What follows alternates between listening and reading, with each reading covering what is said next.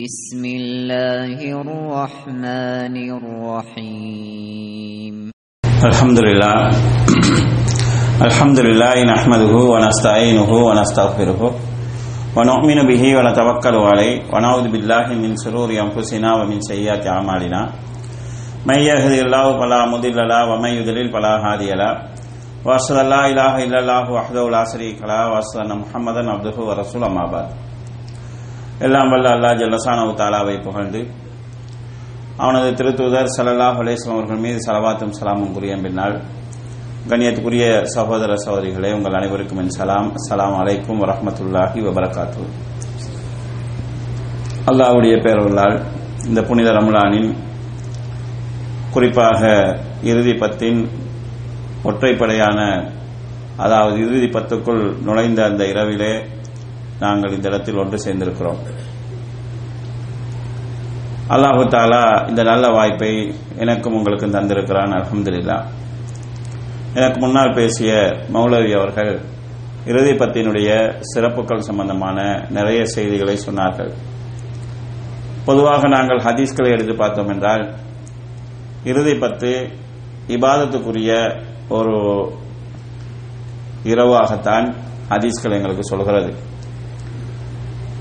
நாம் இந்த தினத்திலே அல்லது பொதுவாக இரவுகளிலே பயான்களிலே நாம் ஆர்வம் காட்டுகிறோம்.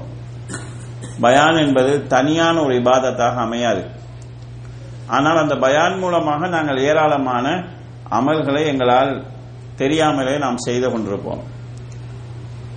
ஒரு மணி நேரம் ஒருவர் பயான் பண்ணுகிறார் என்றால், ஒரு மணி நேரம் நாங்கள் முடித்த நிலையிலே பேசாமல் இருக்கிறோம். எங்களுடைய நாவு பாதுகாக்கப்படுகிறது. வெளியிலே நாம் இருந்திருந்தால் இந்த ஒரு மணி நேரம் பேசாமல் இருக்கிறதுங்கிறது சாத்தியமில்லை. முன்பு என்று சொன்னால் தனியே இருந்தால் கூட பேசாமல் இருப்பாங்கன்னு சொல்லலாம். இப்ப போன் இருக்கிறதுனால தனியே இருந்தாலும் பேசாமல் இருக்கிறது ஒரு சிக்கலா இருக்குது. சில பேர் முழிச்சிட்டு தூங்கிட்டு இருந்தா கூட பேசிட்டு இருப்பாங்க. அப்ப எங்களுடைய நாவு எங்களை அறியாமல் பாதுகாக்கப்படுகிறது. எங்களுடைய காதுகளில் நல்லதை தவிர வேற எதுவும் கேட்காம இருக்குது. நம்ம வெளியில இருந்தோம்னா ஒரு மணி நேரம் நல்லதை தவிர வேற எதுவும் கேட்க மாட்டோம் என்று நாம் உறுதியாக சொல்ல முடியாது. நாம கேட்கலான்னாலும் கேட்கக்கூடிய சூழல் இருக்குது. எங்களுடைய கண் பாதுகாக்கப்படுகிறது. இங்கு குர்ஆனுடைய வசனங்கள் ஓதப்படுகிறது. ஓதுறவருக்கு ஒரு இடத்துக்கு 10 நன்மை, கேட்கிறவங்களுக்கு ஒரு நன்மை கிடைச்சு கொண்டிருக்குது. நபி ஸல்லல்லாஹு அலைஹி வஸல்லம் பெயர் சொல்லப்படுது. நாம் ஸலவாத்து சொல்கிறோம், அதன் மூலமாக நன்மையை அடைகிறோம். மார்க்கத்தினுடைய விஷயங்கள் சொல்லப்படுகிற போது எங்களை அறியாமல் எங்களுடைய உள்ளத்திலே இருக்கக்கூடிய கருக்கள் கொஞ்சம் கொஞ்சமாக, கரை படிந்த உள்ளங்கள் கொஞ்சம் கொஞ்சமாக தூய்மைப்படுத்தப்படுகிறது. இப்படி ஏராளமான நன்மைகள், அதாவது இதை ஒட்டி நடந்து கொண்டிருக்கிறது. அந்த வகையிலே நாம் இதை வரவேற்கலாம்.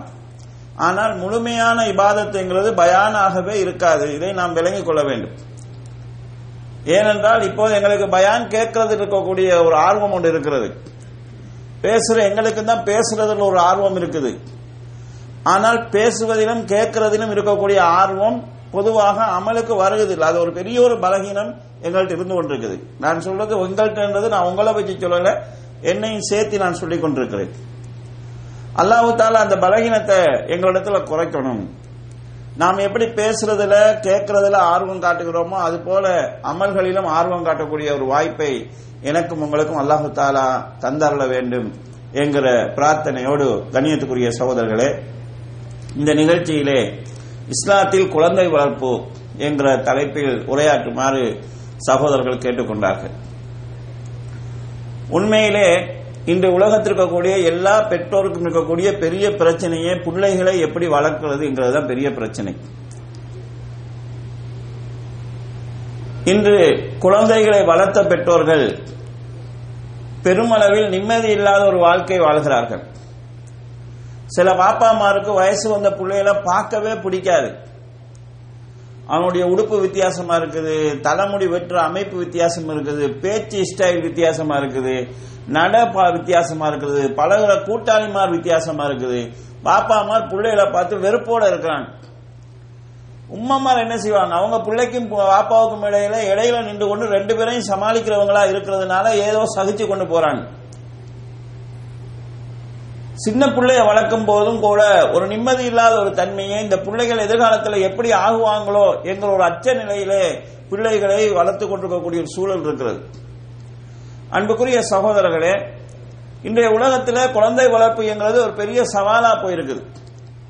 அவங்களுடைய ஆரோக்கியத்தை கொண்டு வருவது சவாலா இருக்குது, அவங்களுக்கு கல்வியை கொடுக்கிறது சவாலா இருக்குது, அவங்களுடைய ஒழுக்கத்தை பேணுவது பெரும் சவாலா இருக்குது, அவங்கள பாதுகாக்கிறது ஒரு பெரிய சவாலாக இருக்குது. அவங்க வளர்ந்துட்டாங்கன்னா அவங்க மூலமாக குடும்ப கௌரவத்தை, அதாவது கலாச்சாரத்தை, பண்பாட்டை பேணிக் கொள்வதுங்கிறது இன்னும் பெரிய ஒரு சவாலாக இருக்கிறது. இது உண்மையிலேயே அதாவது ஒவ்வொரு பெற்றோருக்கும் இருக்கக்கூடிய ஒரு பெரிய சோதனை தான். இதை நாம் எப்படி அதாவது எதிர்கொள்ள வேண்டும், எதிர்கொள்வதற்கு நம்ம என்ன செய்யலாம் என்கிற அடிப்படையில் தான் குழந்தை வளர்ப்பு சம்பந்தமாக அடிக்கடி பேச வேண்டிய, ஞாபகமூட்ட வேண்டிய தேவை இருக்கிறது. முதலாவது, கண்ணியத்துக்குரிய சகோதரர்களே, பெற்றாருக்கு இருக்கக்கூடிய பெரிய பொறுப்பு, எங்களுக்கு அல்லாஹ் தந்திருக்கக்கூடிய குழந்தைகள் என்கிறவங்க அல்லாஹ்வுடைய மிகப்பெரிய அருள் என்பதை புரிந்து கொள்ள வேண்டும். தமிழ் மொழியிலே செல்வத்தை பெற்றவனை பெற்றார் என்று சொல்வதில்லை, பதவியை பெற்றவனை பெற்றார் என்று சொல்வதில்லை, பிள்ளைய பெற்றவனை மட்டும்தான் பெற்றார்னு நம்ம சொல்றோம். ஏன்னா உலகத்தில் இருக்கக்கூடிய பெரிய ஒரு மனிதன் பெறக்கூடிய பொருட்களிடையே மிகவும் பெருமதியானது குழந்தை பாக்கியம். அல்லாஹ் தஆலா குழந்தை கிடைக்கிறத பத்தி குர்ஆன்ல சொல்கிற போதெல்லாம் வஹப, அல்லாஹ் அன்பளிப்பாக தந்தான் என்கிற வார்த்தையை குர்ஆனிலே பயன்படுத்தியிருக்கிறான். நன்கொடையாக தந்தான் என்கிற வார்த்தையை அல்லாஹ் தஆலா குர்ஆனில் பயன்படுத்தியிருக்கிறார். பெண் பிள்ளை கிடைப்பதை அந்த காலத்தில் வாழ்றவங்க ஒரு இழிவா கருதினாங்க. அதை கூட அல்லாஹ் தஆலா குர்ஆனில் சொல்கிற போது வைதா புஷ்ஷிர அஹதுஹும், அவர்களில் ஒருவருக்கு பெண் குழந்தை கிடைத்து விட்டது என்கிற நற்செய்தி சொல்லப்பட்டால் அவனோட முகம் கருத்து விடுகிறது என்று அல்லாஹ் தஆலா சொல்கிறார். பொம்பளை புள்ள கிடைச்சதை கூட அவங்க துர்க்கமா, அதாவது சோகமாக நினைத்தாலும் கூட குர்ஆன் அந்த வார்த்தையை எப்படி பயன்படுத்தினா நற்செய்தி, பெண் குழந்தை கிடைத்தது என்கிற நற்செய்தி என்று அல்லாஹ் தஆலா சொல்கிறார். எனவே குழந்தைகள் என்கிறவங்க அல்லாஹ் தஆலா எங்களுக்கு தந்த பெரிய ஒரு அருள், பெரிய ஒரு நியமத் என்பதை நாம் விளங்க வேண்டும். ஒரு பொருளுக்கு என்ன அந்தஸ்து இருக்குதோ அதுக்கேற்ற அளவுக்கு அதுக்கு வெயிட்டும் இருக்கு, அதுக்குரிய விசாரணையும் இருக்கிறது. லதுஸ்அலுன்ன அனின் நஈம், அல்லாஹ் உங்களுக்கு தந்த அருட்கொடைகள் பற்றி நீங்கள் விசாரிக்கப்படுவீர்கள் என்று அல்லாஹ் தஆலா குர்ஆனில் சொல்கிறான். குல்லுக்கும் ராயும் வ குல்லுக்கும் மஸ்ஊலுன் அன் ரஅய்யத்திஹி, நீங்கள் எல்லோருமே பொறுப்புதாரிகள் தான், உங்களுடைய பொறுப்புகள் பற்றி நீங்கள் விசாரிக்கப்படுவீர்கள் என்று அல்லாஹ் தஆலா சொல்கிறான். எனவே பெற்றோர்கள், குழந்தைகள் அல்லாஹ் எங்களிடத்தில் தந்த மிகப்பெரிய ஒரு பாக்கியம், மிகப்பெரிய ஒரு அருள். இந்த அருள் குறித்து அல்லாஹ்விடத்தில் நாங்கள் விசாரிக்கப்படுவோம் என்கிற ஒரு அடிப்படையான அம்சத்தை மனதிலே ஆழமாக பதித்துக் கொள்ள வேண்டும். ஒரு காலம் இருந்தது, பெற்றோர்கள் ரொம்ப மோசமா இருப்பாங்க, ஆனா பிள்ளைகளை ரொம்ப கொண்டோலா வச்சிட்டு இருந்தாங்க. பாப்பா குடிகாரனா இருப்பாரு, மகன் தப்பி தவறி சிகரெட் குடிச்சான், பீடி குடிச்சான்னு கேள்விப்பட்டா பெல்ட்டை கடிச்சு அடிச்சு தோள்கள்லாம் உரிச்சு போட்டுருவாரு. அந்த நிலை இருந்துச்சு. இன்னைக்கு வாப்பா 5 நேரம் தொழுகிறாரு, மகன் குடிக்கிறான்னு கேள்விப்பட்டா எங்கேயாவது போய் மௌலையிட்ட சொல்றாரு, மௌலை நீங்களாவது வந்து கொஞ்சம் சொல்லுங்களா, அவனுக்கு சொல்ல பயமா இருக்குது. அந்த காலத்தில் உள்ள மாதிரி சொன்னா மகன் அடிச்சிருவான் ஒரு நிலை இருக்குது, கையை நீட்ட முடியாதுங்கிற நிலை இருக்குது. ஏதாவது அடிச்சா வீட்டை விட்டு போயிடுவான், எங்கேயாவது தொலைஞ்சிருவான், என்ன நடக்குன்னு தெரியாது. இந்த மாதிரியான ஒரு சூழல் இருக்குது. அப்ப இன்றைக்கு இருக்கக்கூடிய இந்த சூழலில் குழந்தை வளர்ப்பு பல காரணங்களினால் சிக்கல்களை உள்ளாக்கி இருக்குது. இதுல நாங்கள் செய்ய வேண்டிய முதலாவது வேலை என்னன்னு சொன்னால், இந்த பொறுப்பினுடைய, அதாவது இந்த அல்லாஹ் தந்த ஒரு அருள் என்று அழைத்து இதை முக்கியமான ஒரு விஷயமாக எல்லா பெற்றோரும் கவனத்தில் கொள்ள வேண்டும். இரண்டாவது, முழுமையாக ஒரு பெற்றோரினால் பிள்ளைகளை முழுமையாக சரி பண்ண முடியாது, அல்லாஹ்வுடைய உதவி தேவை. எனவே பிள்ளைகள் விஷயத்தில் பெற்றோர்கள் அதிகமாக அல்லாஹ்விடத்தில் பிரார்த்தனை செய்ய வேண்டும். பெற்றோருக்கு இருக்கக்கூடிய சில தவறுகள் இருக்குது. சில பெற்றார்கள் எப்ப பார்த்தாலும் பிள்ளைகளை சந்தேகமாவே பார்த்துட்டு இருப்பாங்க. சில பெற்றார்கள் பிள்ளைகள் மேல சந்தேகமே பட மாட்டாங்க. ஏன் பிள்ளையாமா அப்படி செய்ய மாட்டான், ஏன் பிள்ளை இப்படி செய்ய மாட்டான், ஏன் பிள்ளை அப்படி, ஏன் பிள்ளை இப்படின்னு சொல்லி, அதாவது புராணம், அதாவது புகழ் மாலை பூசுறதுல இருப்பாங்க. கடைசியில என் பிள்ளை இப்படி செய்வானே நான் நினைக்கவே இல்லையேன்னு சொல்லி நினைப்பாங்க. புள்ள தவறி போய் விடுவதை நாங்கள் பார்க்கிறோம். இப்ராஹிம் அலைஹிஸ்ஸலாம் அவர்கள் அல்லாஹ்விடத்தில் ஒரு துஆ செய்கிறார்கள், வஜ்னுபினி வபனி அன் நஅபுதல் அஸ்னாம், யா அல்லாஹ் என்னையும் என் பிள்ளைகளையும் சிலைகளை வணங்குவதை விட்டு நீ பாதுகாத்து விடு என்று இப்ராஹிம் அலைஹிஸ்ஸலாம் அல்லாஹ்விடத்தில் ஒரு துஆ செய்கிறார். இப்ராஹிம் அலைஹிஸ்ஸலாம் யாரு? இந்த உலகத்திலேயே சிலை வணக்கத்துக்கு எதிராக தீவிர பிரச்சாரம் செய்தவர் இப்ராஹிம் அலைஹிஸ்ஸலாம் அவர்கள் தான். நபி ஸல்லல்லாஹு அலைஹி வஸல்லம் அவர்களும் 13 வருஷம் மக்காவுல சிலை வணக்கத்துக்கு எதிராக பிரச்சாரம் செய்தார்கள். எந்த சிலையும் நபி அவங்க உடைக்கல. அதுதான் எங்களுக்குரிய சுன்னா. அதுக்கு பிறகு மக்கா வெற்றி கொண்டதுக்கு பிறகு கஅபாவுல இருந்த சிலைகளை உடைச்சாங்க. ஆனா இப்ராஹிம் அலைஹிஸ்ஸலாம் அவர்கள் தன்னந்தனியாக ஒரே நபராக இருந்து அந்த மக்கள் வணங்கி கொண்டிருக்கக்கூடிய சிலைகளை எல்லாம் உடைச்சாங்க. அந்த அளவுக்கு தீவிரமாக சிலை வணக்கத்துக்கு எதிராக பிரச்சாரம் செய்தவர். அவர் என்ன நினைச்சிருக்கணும்? ஏன் புள்ள சிலை வணங்குவானா? சிலைகளை எதிர்த்து உடைச்ச ஆள்னா என் பிள்ளைகள் அந்த வழிக்கு போவாங்களா? இந்த ஒரு நினைப்பு அவங்களுக்கு வந்திருக்கணும். ஆனா இப்ராஹிம் அலைஹிஸ்ஸலாம் எப்படி கேட்கிறாங்கன்னா, யா அல்லாஹ், நானும் என் பிள்ளைகளும் சிலை வணக்கத்துல போய் விழுந்துடக்கூடாது, நீ பாதுகாத்துரு என்று சிலை வணக்கத்திலிருந்து தனக்கு பாதுகாப்பு தேவை, தன் சந்ததிகளுக்கு பாதுகாப்பு தேவை என்று இப்ராஹிம் அலைஹிஸ்ஸலாம் துஆ செய்றாங்க. அப்ப நாங்க கட்டாயமாக எங்களுடைய பிள்ளைகளுடைய நேர்வழிக்காக அவங்க அல்லாஹ்விடத்துல துஆ செய்ய வேண்டியிருக்குது. அல்லாஹ் தஆலா மரியம் அலைஹிஸ்ஸலாம் அவர்கள் கிடைத்த சம்பவத்தை குர்ஆனில் சொல்கிறான். மரியம் அலைஹிஸ்ஸலாத்து உம்மா புள்ளைய கையில வச்சு கொண்டு அல்லாஹ்விடத்துல துஆ செய்றாங்க. யா அல்லாஹ், ஷைத்தானுடைய தீங்கை விட்டு இந்த குழந்தையையும் இந்த துர்ரியா சந்ததிகளையும் பாதுகாக்குமாறு உன்னிடத்தில் நான் பிரார்த்திக்கிறேன். கை குழந்தை மரியம் அலைஹிஸ்ஸலாம் இருக்கிறாங்க. ஏன் இந்த பிள்ளைய நீ பாதுகாரன்னு அல்லாஹ்ட்ட துஆ கேட்க மட்டுமில்ல, அவங்க இந்த பிள்ளையையும் இந்த பிள்ளைக்கு கிடைக்கக்கூடிய பிள்ளைகளையும் ஷைத்தானுடைய தீங்கை விட்டு நீ பாதுகாக்க வேண்டும் என்று துஆ செய்றாங்க. கையில புள்ளை இருக்கும்போது பேர பிள்ளைக்காகவும் துஆ செய்றாங்க. நம்ம யாராவது கற்பனை பண்ணி பார்த்திருப்போமா? ஒருவேளை நாங்க பிள்ளைகளுக்கு துஆ கேட்கிற பருவம் ஒன்று இருக்குது. பிள்ளைகள் வளர்ந்து ரொம்ப ஓவரா துச்சனம் பண்றாங்க. 4 பேர் வந்து உங்க பையன் இப்படி இருக்கிறான், உங்க பொண்ணு இப்படி இருக்கிறான்னு குறை சொல்லும் போது துஆ கேட்போம், யா அல்லாஹ் இப்படி போய்த்தானே என் பிள்ளை திருத்திருன்னு சொல்லி. ஆனா மரியம் அலைஹிஸ்ஸலாம் அவங்க கையில கிடைச்சி குழந்தையா இருக்கிறாங்க, பால் குடிக்கிற பருவத்தில் இருக்கிறாங்க. பிள்ளைக்கு பேர் வைக்கிற டைம் அல்லாஹ் தஆலா அப்படிதான் பேர் வைக்கிறாங்க. இன்னி சம்மைத்துஹா மரியம், இந்த குழந்தைக்கு நான் மரியம் என்று பேர் வைக்கிறேன்னு சொல்றாங்க. அந்த நேரத்தில் இந்த பிள்ளைக்கு என்ன சைத்தானுடைய கூத்து புள்ள கூட போகுதா? சைத்தானுடைய சேஷ்டைகள் செய்ய போகுதா? ஒன்றும் இல்ல. சைத்தானுடைய கேட்டுல இருந்து இந்த பிள்ளைய பாதுகாக்கணும்னு துஆ செய்றாங்க. பிள்ளைய மட்டும் இல்ல, பிள்ளைக்கு கிடைக்கக்கூடிய பிள்ளையையும் பாதுகாக்கணும்னு துஆ செய்றாங்க. அல்லாஹ் தஆலா மூமின்களை பற்றி குர்ஆன்ல சொல்கிற போது அவங்க அல்லாஹ்விடத்துல ரப்பனா ஹப்லனா மின் அஸ்வாஜினா வ துர்ரியாத்தினா குர்ரத அய்யுனின் வஜஅல்னா லில் முத்தகீன இமாமா, யா அல்லாஹ் எங்களுடைய மனைவிகளையும் எங்களுடைய சந்ததிகளையும் எங்களுக்கு கண் குளிர்ச்சியாக நீ ஆக்கிரு, எங்களுக்கு பார்க்கிறதுக்கு வெறுப்பா நீ ஆக்கிறாதே. வஜஅல்னா லில் முத்தகீன இமாமா, எங்களையும் எங்களுடைய குழந்தைகளையும் நல்லவங்களா ஆக்குன்னு துஆ செய்யறது அல்ல. மூமின்களுடைய பண்பா அல்லாஹ் சொல்கிறான். நல்லவர்களை வழிநடத்துகிற இமாம்களாக ஆக்கிவிடு. என் பிள்ளை நல்லவனா இருக்கணும் என்றல்ல, என் பிள்ளை நல்லவர்களை வழிநடத்துகிற ஒரு இமாமாக ஆகணும். இந்த பிரார்த்தனை மூமின்கள் செய்வார்கள் என்று அல்லாஹ் தஆலா சொல்கிறார். எனவே கண்ணியத்துக்குரிய சகோதரர்களே, பிள்ளைகளுடைய பாதுகாப்பு, அவர்களுடைய ஒழுக்கம், இதற்காக கட்டாயமாக பெற்றோர்கள் அல்லாஹ்விடத்தில் துஆ செய்யணும். பெற்றார்கள் செய்யக்கூடிய துவாக்களை நாங்க பார்த்தோம் சொன்னா பிள்ளையோட பாதுகாப்புக்கு துவா செய்யறாங்க. அது என்ன பாதுகாப்புன்னா, போற வழியில எதுவும் நடந்துடக்கூடாது, எக்ஸிடென்ட் ஆகிடக்கூடாது, இந்த பாதுகாப்பு துவா செய்யறாங்க.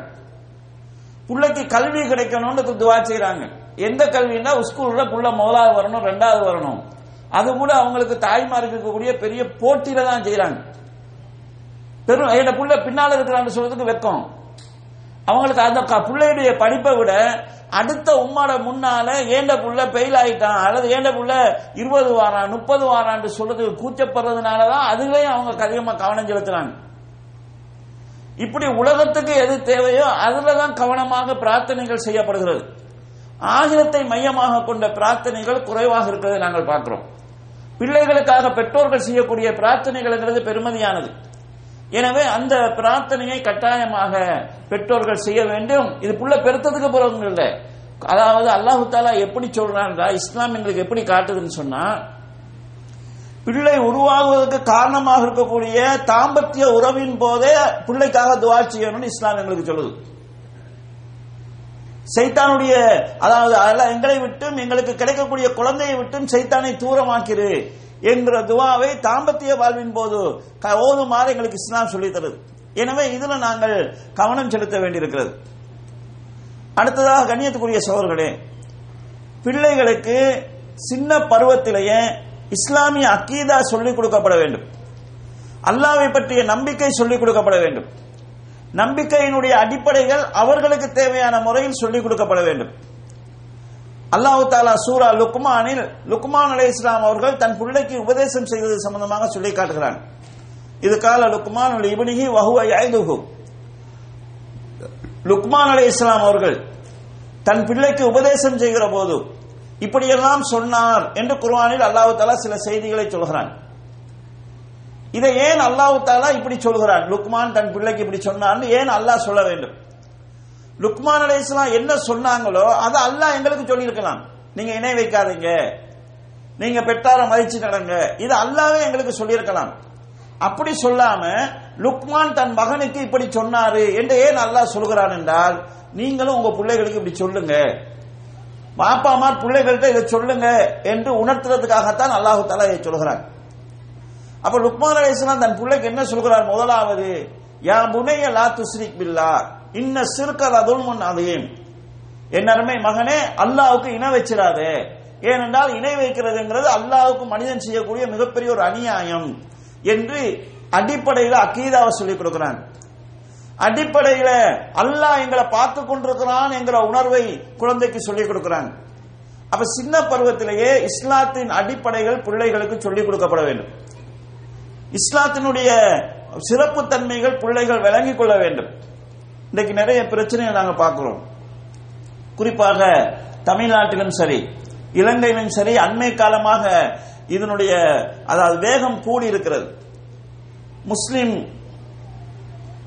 பிள்ளைகள் அந்நிய மக்களோட தொடர்பு கொண்டு அவங்கள திருமணம் செஞ்சு கொள்ளக்கூடிய நிகழ்ச்சிகள் அதிகரித்து வருகிறது. குறிப்பாக முஸ்லிம் பெண் பிள்ளைகள் அந்நிய ஆடவர்களோட தொடர்பு கொண்டு வீட்டை விட்டு மார்க்கத்தை விட்டு வெளியில போயிடுறாங்க. தமிழ்நாட்டில் ஒரு நிகழ்ச்சி போய் கொண்டிருந்தது, சொல்வதெல்லாம் உண்மை என்கிற ஒரு நிகழ்ச்சி. அடிமட்ட வாழ்க்கை வாழக்கூடிய மக்களுடைய வாழ்க்கையை எடுத்து அதை விளம்பரமாக்கி அதுல பிழைப்பு நடத்துகிற ஒரு நிகழ்ச்சி. அது நிறைய நிகழ்ச்சிகளை பார்த்தால் முஸ்லிம் பிள்ளை இந்து இளைஞன் கல்யாணம் முடிச்சு போயிருக்கிறாங்க, கல்யாணம் முடிச்சு போயிருக்காங்க, பெய்து கல்யாணம் முடிச்சிருக்கிறாங்க. சில ஒரு பெண் பிள்ளை வந்து தானா சொல்லுது, எங்க அம்மா அப்பா வச்ச பேர் எனக்கு சர்மிளா, நான் எனக்கு வச்சு கொண்ட பேர் இதுன்னு சொல்லி இந்து கலாச்சாரத்தோட வந்து நிற்கிறார். ஏனென்றால் மார்க்கத்தினுடைய பெருமதி அவங்களுக்கு தெரியாது, மார்க்கத்தினுடைய அடிப்படைகள் கொடுக்கப்படவில்லை. எனவே எதுக்காக வேணாலும் மார்க்கத்தை இழக்கக்கூடிய நிலைக்கு ஆளாகிறாங்க.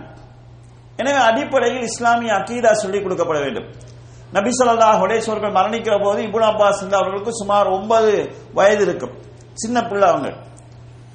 இப்னு அப்பாஸ் சொல்றாங்க, ஒரு நாள் நான் ரசூல் ஸல்லல்லாஹு அலைஹி பின்னால் இருந்தேன். நபி ஸல்லல்லாஹு அலைஹி வஸல்லம், யா குலாம் இன்னி உஅல்லிமுக பி கலிமாத்தின், மகனே உனக்கு நான் சில விஷயங்களை சொல்லித் தருகிறேன், நீ அதை பேணி நடந்தால் அல்லாஹ்வுடைய உதவியை நீ காண்பாய். ஃபைதா ஸஅல்த ஃபஸ்அலில்லாஹ் வ இதா ஸ்தஅன்த ஃபஸ்தஈன் பில்லாஹ், நீ கேட்டால் அல்லாஹ் ஒருவனிடமே உதவி கேட்க வேண்டும், நீ பாதுகாவல் தேடினால் அல்லாஹ் ஒருவனிடமே பாதுகாவல் தேட வேண்டும். இந்த அகில உலகமே ஒன்று சேர்ந்து உனக்கு ஒரு நன்மையை செய்ய நாடினாலும் அல்லாஹ் எழுதியை தவிர வேறு எந்த நன்மையும் அவர்களால் செய்துவிட முடியாது.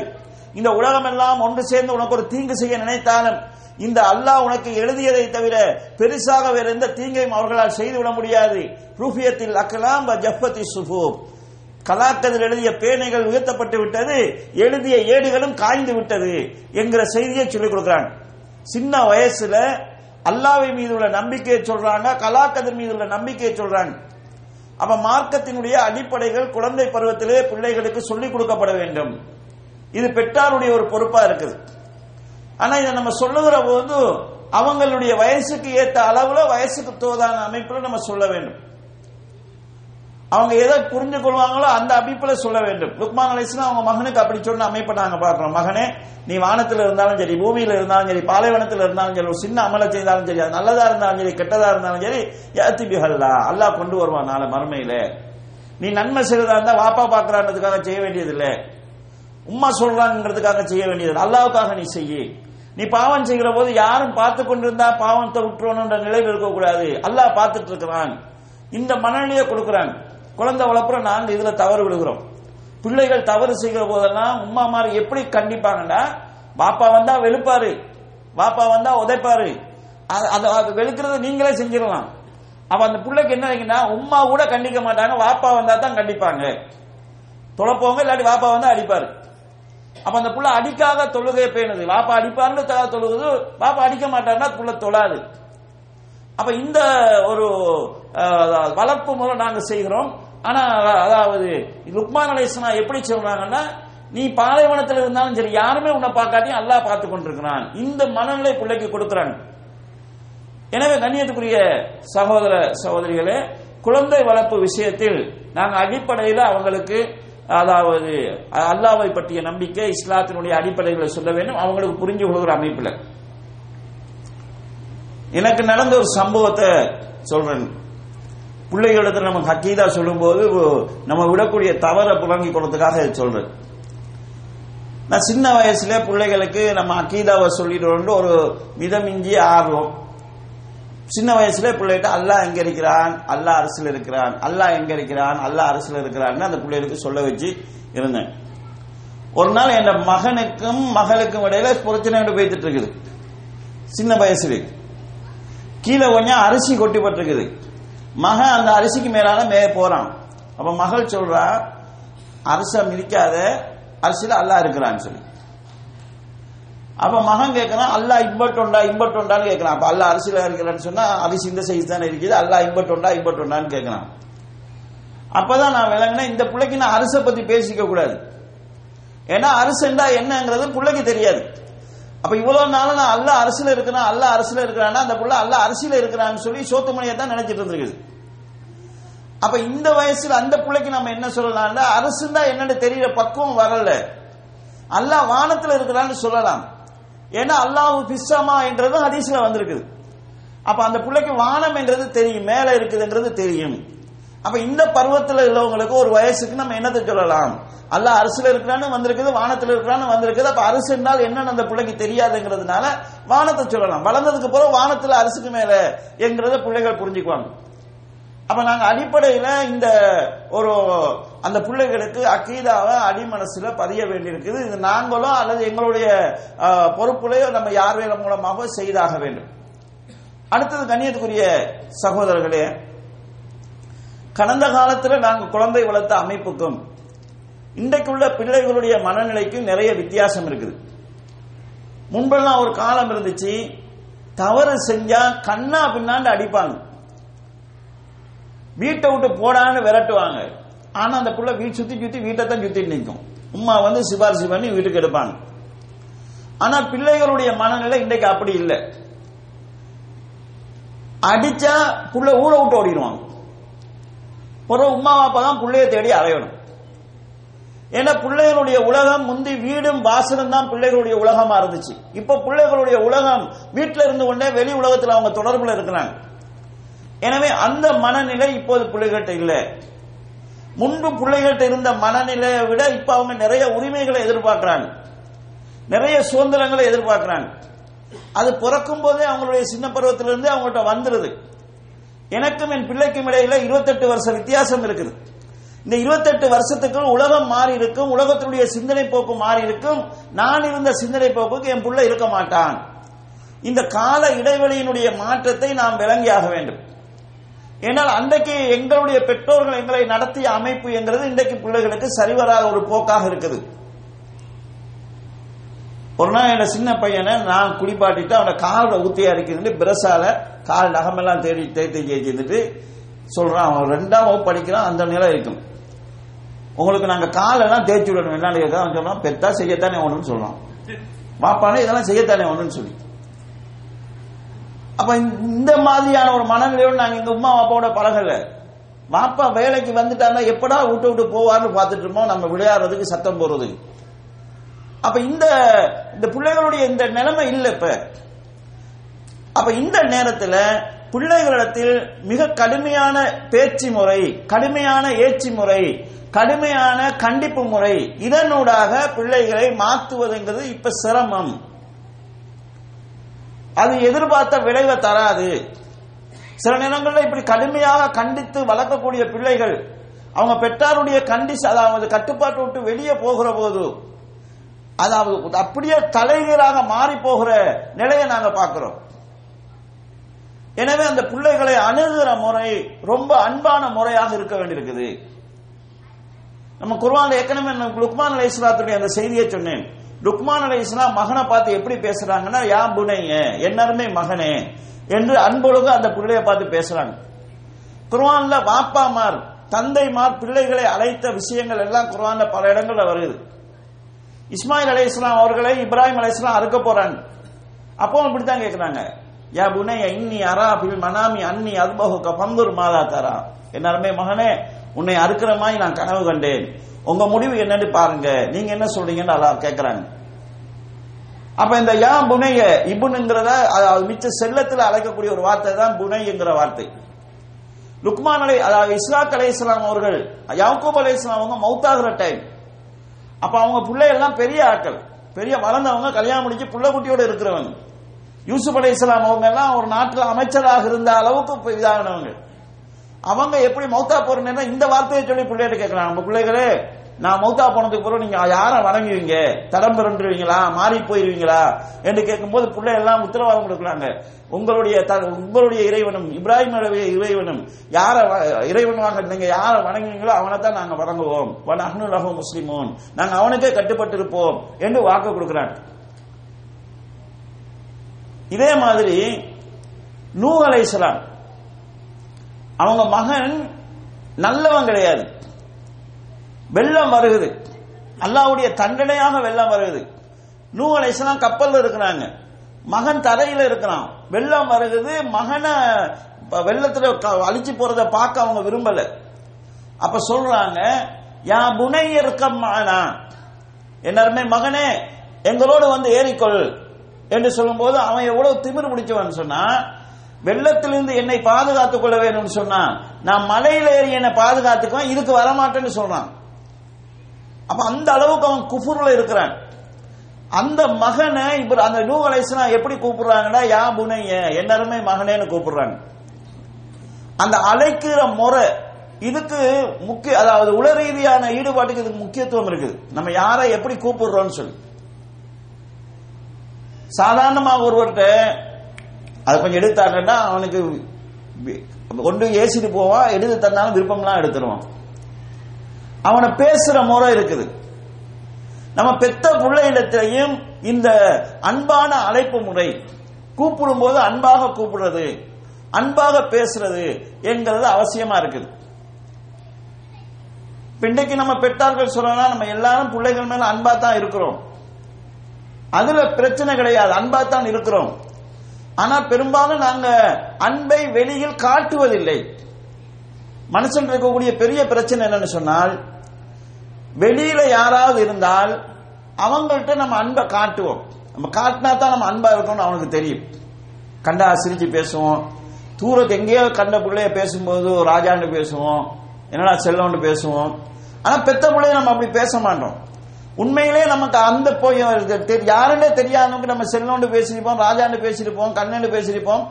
அந்த பிள்ளைய விட பெத்த பிள்ளை மேலதான் அன்பு இருக்குது, அதுல சந்தேகம் கிடையாது. ஆனால் அந்த அன்பை நாங்க வெளிப்படுத்துறது கிடையாது.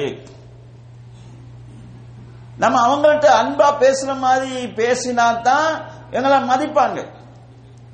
அதுக்காக அன்பா பேசுற எல்லாருமே அன்பா இருக்கிறாங்கன்னு அர்த்தம் கிடையாது. நம்ம இந்த விஷயத்துல பெரிய ஒரு தவறு விடுவோம். எங்களோட கூட இருக்கிறவங்களுக்கு நமக்கு அன்பு இருக்கும், அந்த அன்பை நாங்க வார்த்தைகள்லயோ செயல்பாடுகள்லயோ நாங்க காட்ட மாட்டோம், மனசுல வச்சுக்குவோம். இது கூட பிரச்சனை இல்லை.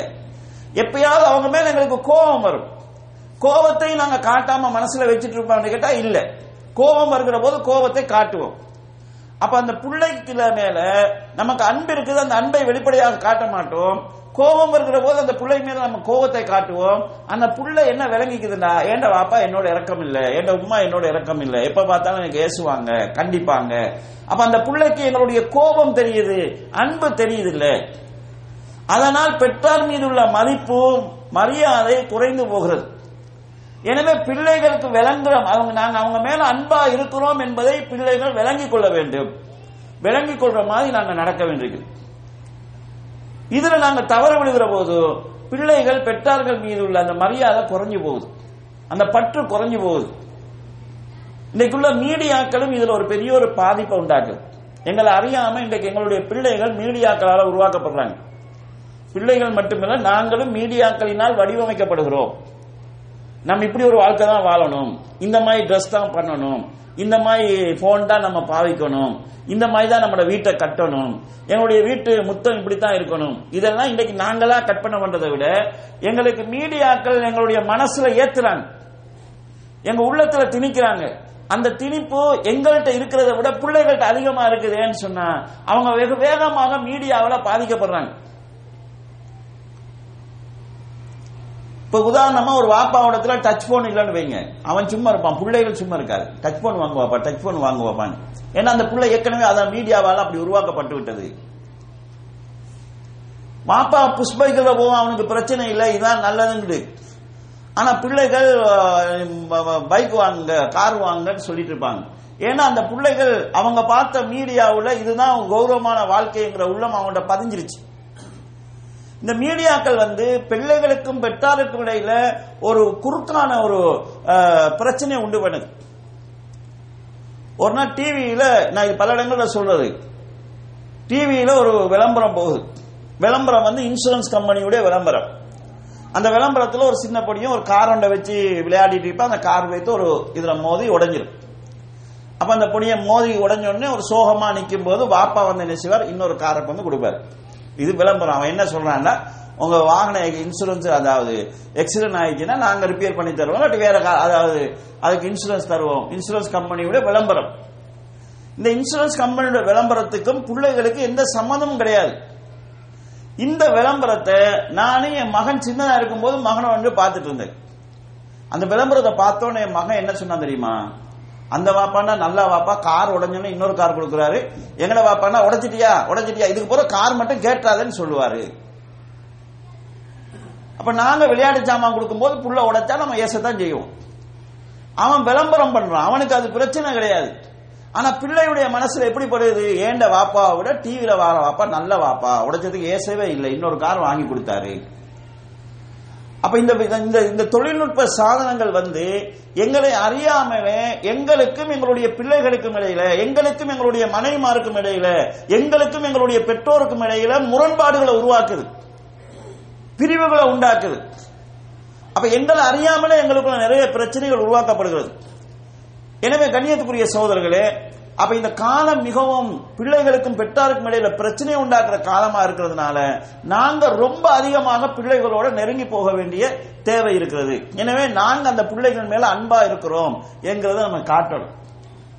அதை காட்டுறதுக்கு பல வழிகள் இருக்கிறது. நபி ஸல்லல்லாஹு அலைஹி வஸல்லம் அவர்கள் ஒரு நாள், அதாவது ஹசன் ஹுசைன் இந்த பிள்ளைகள் வந்தபோது அந்த பிள்ளைகளை அரவணைச்சு முத்தம் கொடுக்குறாங்க. அப்ப கூட இருந்த ஒரு ஆள் சொல்றாரு, ஆச்சரியமா கேட்கிறார், நீங்க குழந்தைகளுக்கு முத்தம் கொடுப்பீங்களா? எனக்கு 10 பிள்ளைகள் இருக்காங்க, ஒரு பிள்ளைய கூட நான் மோந்தது இல்லைன்னு சொல்றாரு. ரசூல் ஸல்லல்லாஹு அலைஹி வஸல்லம் சொன்னாங்க, உன்னோட உள்ளத்திலிருந்து அல்லாஹ் தஆலா அன்பை புடுங்கிட்டு அதுக்கு நான் என்ன செய்யறேன்னு கேட்டாங்க. அப்ப முத்தம் விடுவது என்கிறது அந்த குழந்தைகள் மேல நாங்க அன்பா இருக்கிறோம்ங்கிறத காட்டுறது. இதை நம்ம செய்வோம், ஒரு 2 வயசு வரைக்கும் நம்ம செய்யலாம். அதுக்கு மேல பிள்ளைகள் வளர்ந்தா அந்த பிள்ளைகளோட நெருக்கமா இருக்கிறது நமக்கு ஒரு பிழை மாதிரி காட்டப்பட்டிருக்குது.